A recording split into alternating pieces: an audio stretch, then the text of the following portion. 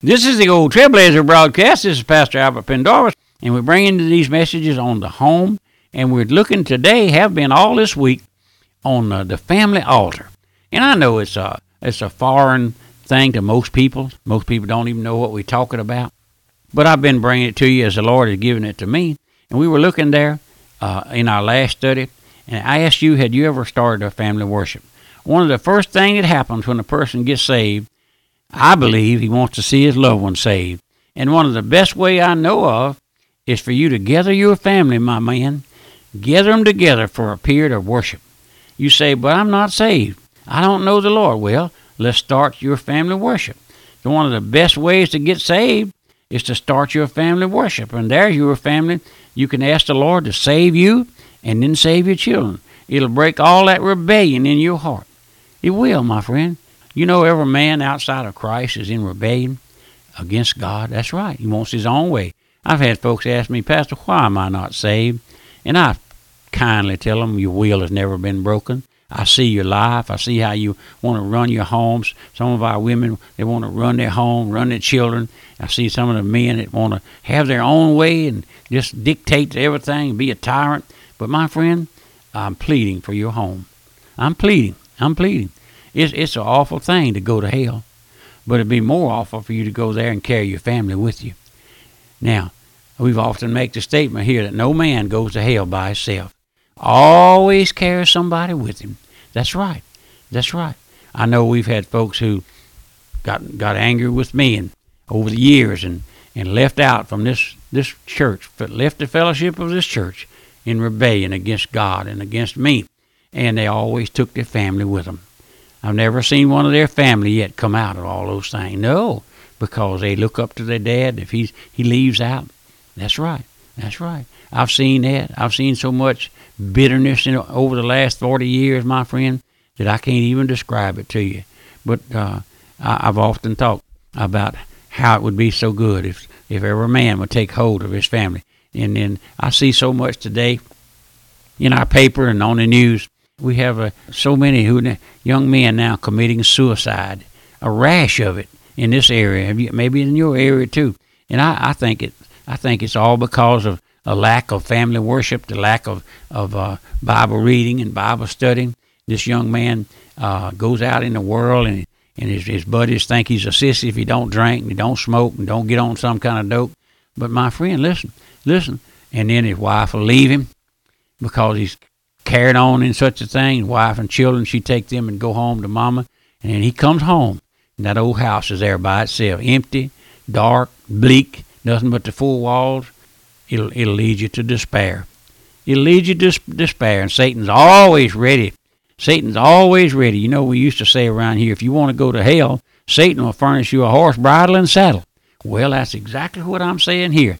Satan will furnish that young man with a horse, bridle, and saddle, and he'd go out and blow his brains out. I know, thinking he'll end it all, but oh no, my friend, what an awful thing to go to hell. But it's more awful to take your family with you. So let's get back in our study. I know what grace it is to have a home where the Lord is honored and glorified. And but listen, if the Lord can save me, He can save you. Oh, listen, He did. He can save you. If God can save my family, and He did, He can save yours. Would you, let me put it like this, would you just give the Lord a chance? Would you plead with the Lord? Let's notice some of the blessings that come from having a family altar. One of the first blessings is a recognition that Christ is the head of your home. We've been through that 2 or 3 times. Christ is the head of every home. The head of man the head of the home. But listen, you see the order of government in the home? Christ is the head of man the head of wife, parents are the head of the children. Now, I can't say that often enough, my friend, because we've gotten away from it. It's all turned to dregs now. Nobody hardly cares, but let me repeat it. Christ is the head of man is the head of wife, and the parents are the head of the children. And I have told you, if your children go to hell, you're responsible for them. When you recognize Christ as your head, my friend, then you're going to bring your problems to the Lord. And you can rest assured the Lord will take care. The Lord will solve every one of your problems. It may matters not how dark the day may be or how long the night may be. Adversities may come. Death will come. Christ is ahead, and you can rest assured that he will do all things well. Now, I tell you that without the fear of contradiction. The Lord is able. There's so many verses in God's Word, promises of what he'll do. And I wish you would. I have a book here in the bookstore, All the Promises of God by Brother Lockyer. And it's not a few dollars. If you write me, I'll quote you a price on it. Another blessing of the family worship in that home is it binds the family together. It's a common bond, my friend. You may have noticed the slogan over the years, the family that prays together stays together. Well, we could say that the family that prays together will live together. There's one thing that I've noticed. You can't be a sincere worshiper before the throne of God and then stay mad with each other. You can't do it. Or in rebellion. It won't be long till you be confessing your sins, taking the blame. You know what repentance is, my friend? The Bible says, except ye repent, ye shall all likewise perish. But you know what repentance is? Taking the blame. Just taking the blame one day. Oh, my friend, I've had folks fall out with me over things like that. But listen, here's a home. We see a home that's absolutely disrupted, no chance for family worship. In thousands and thousands of homes, the present-day church activities become a curse. Let me tell you something, man. Let me tell you something, Mom. You cancel the vast majority of your church activities and stay at home with your family at night. It's worth more to you, to your family, and to your God than all your church activities put together. Make time for your family worship. Would you do that?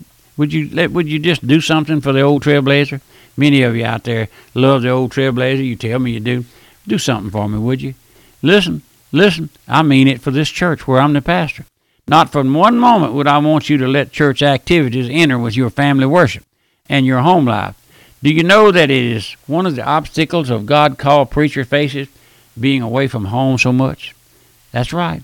Oh, for a God-called preacher's wife who will take over the family worship. Or if your husband has to work at night. I know now men have to work at night and ladies have to work sometimes. But whichever one of you is at home, take over the family worship. Oh, but listen, you may say, what can I do? Well, I wish I could wave a red flag saying, brother, sister, listen, let the religious world and the social world go to hell if it wants to. But you don't. Your home is worth more than everything else combined. Well, I just can't give up this club. You know, everything else, I've got to go to that fraternal order, or I've got to go to a committee meeting. And your children going to hell, my friend, you got to make a choice. You may call the old Trailblazer crazy. You may call me old fool, and many folks do. But if you want to, you can do that. You may call me anything you want, but I know what I'm talking about. All of your church activities and all your social activities will not compensate for the loss of your child and the disruption of your home. If every one of my folks today who are listening to me would build your home, build it on the family worship, the church will take care of itself.